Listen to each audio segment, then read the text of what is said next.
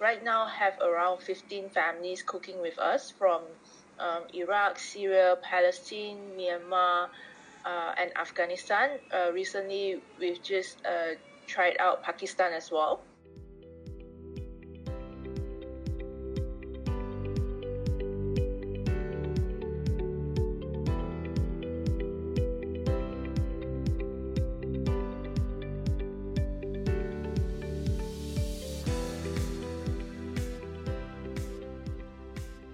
Hello and welcome to The Ilm.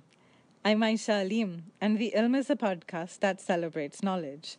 Because the more we know about people, places, issues, we're richer for it. And why is this important? How are we richer for it? Because the more information we have, we're less fearful of what's different from us. Knowledge helps us learn what makes people different and distinct, but also so much like us and the people we love. Can you believe we're already a whole season old? Or young? Yes, this is the 10th episode and the season finale of the first season of The Ilm. I've had so much fun putting this together, and for this episode, I've spoken to a cool woman who's doing a cool thing in the world. Meet Kim of the Picha Project. Kim is co founder of the Malaysia based organization that supports refugee families in Kuala Lumpur to become self reliant by helping them build sustainable food businesses. They also organize community dining events where you can book to eat a meal with a refugee family in their home to understand their culture and share stories. Check out the Picha Project on www.pichaproject.com, and that's spelled as PICHA This is episode 10, about a cool woman doing a cool thing in the world. I'm Aisha Aleem. Welcome to The Ilm.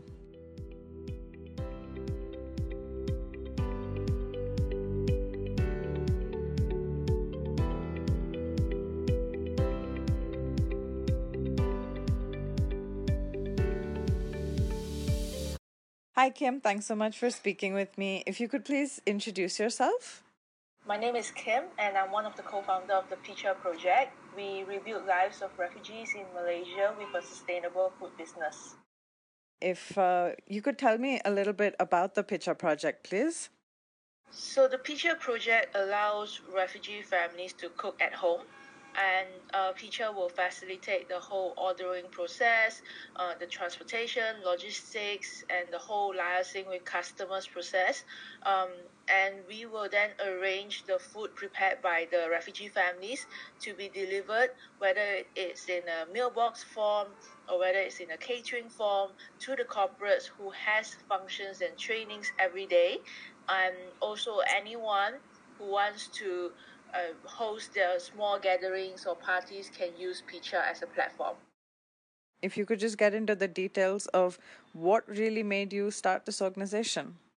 5 years ago, when myself and my two other co-founders were volunteering in a refugee learning center, a lot of our kids were dropping out of school.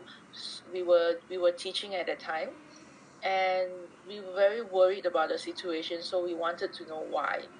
And only then we found out they dropped out of school because the parents didn't find enough money to either send them to school, or they have to stay back home to take care of the family while the parents go out to work.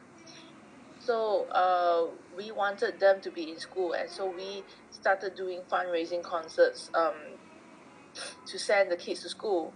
But it wasn't very sustainable because you would use a very long period of time to prepare for the concert, and the money raised will not be sufficient to also send the kids to school.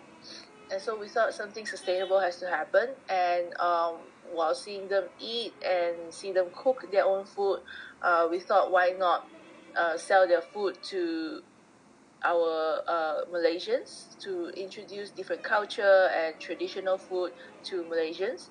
And that's where we started the whole Picha project, where the families can prepare their homemade dish and their authentic traditional recipe to customers in Malaysia. The Picha project has been around for 3 years, and with right now have around 15 families cooking with us from Iraq, Syria, Palestine, Myanmar, and Afghanistan. Recently, we've just tried out Pakistan as well. Um, and we've tried to serve more than 70,000 meals to corporates all over Klang Valley in Malaysia, and also have gained a revenue of more than $500,000, which half of them goes to the family to cover their cost of ingredients and their cost of living. We and them, we want the same thing: peace, education for our kids, making sure the next generation can contribute to the society, um, and making sure that they can put food on the table. So there's actually nothing really different except our beliefs. The refugees that work with us are most of them Muslims. There's nothing very different from each other actually. What have been some of the challenges with operations at the Pitcher Project? So when we started, it was a starting phase where the co-founders have no business background at all. So it was a very challenging moment to learn about business and have that business acumen to make this work. So trying to learn finances, human resource, or marketing was kind of a challenge.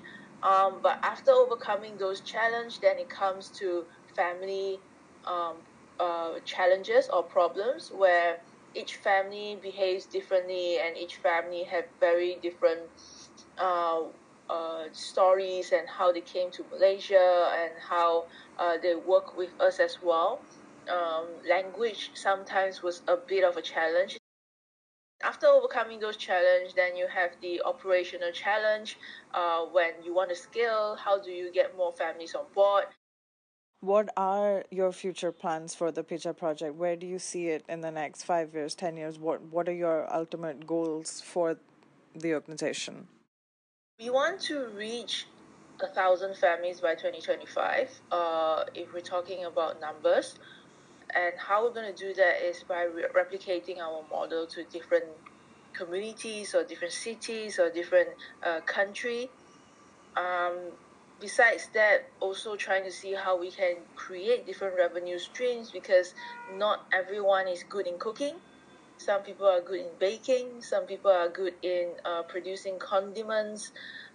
So it's very, food itself is a very diverse um, culture.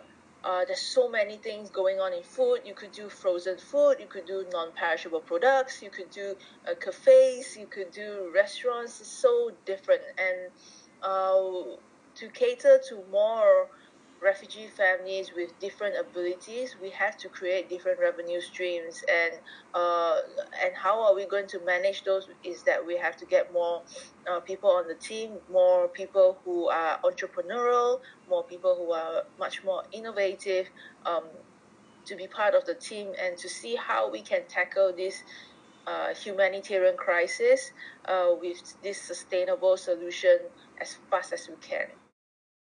What is it that keeps you going? Why do you continue to persist with this project?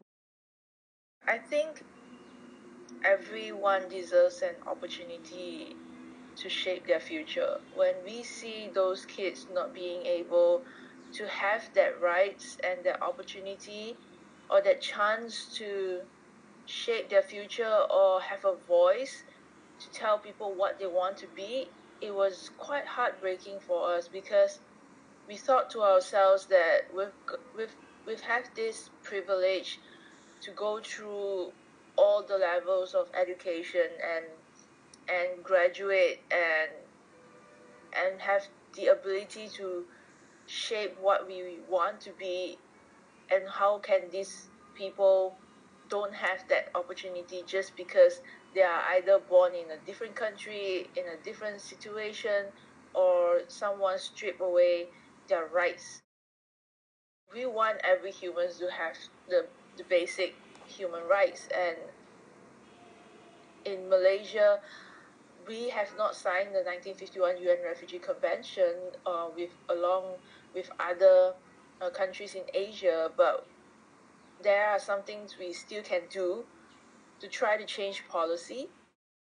we have a very strong belief that if we continue to innovate and if we continue to think of different alternatives and be creative when it comes to creating a solution, the government may see this as a valuable asset for them in the future.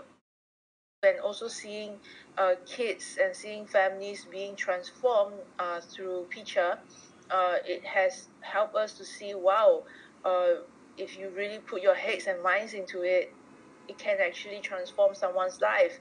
And it's very, very empowering to us as well. It's not just to them. It's very powerful to us.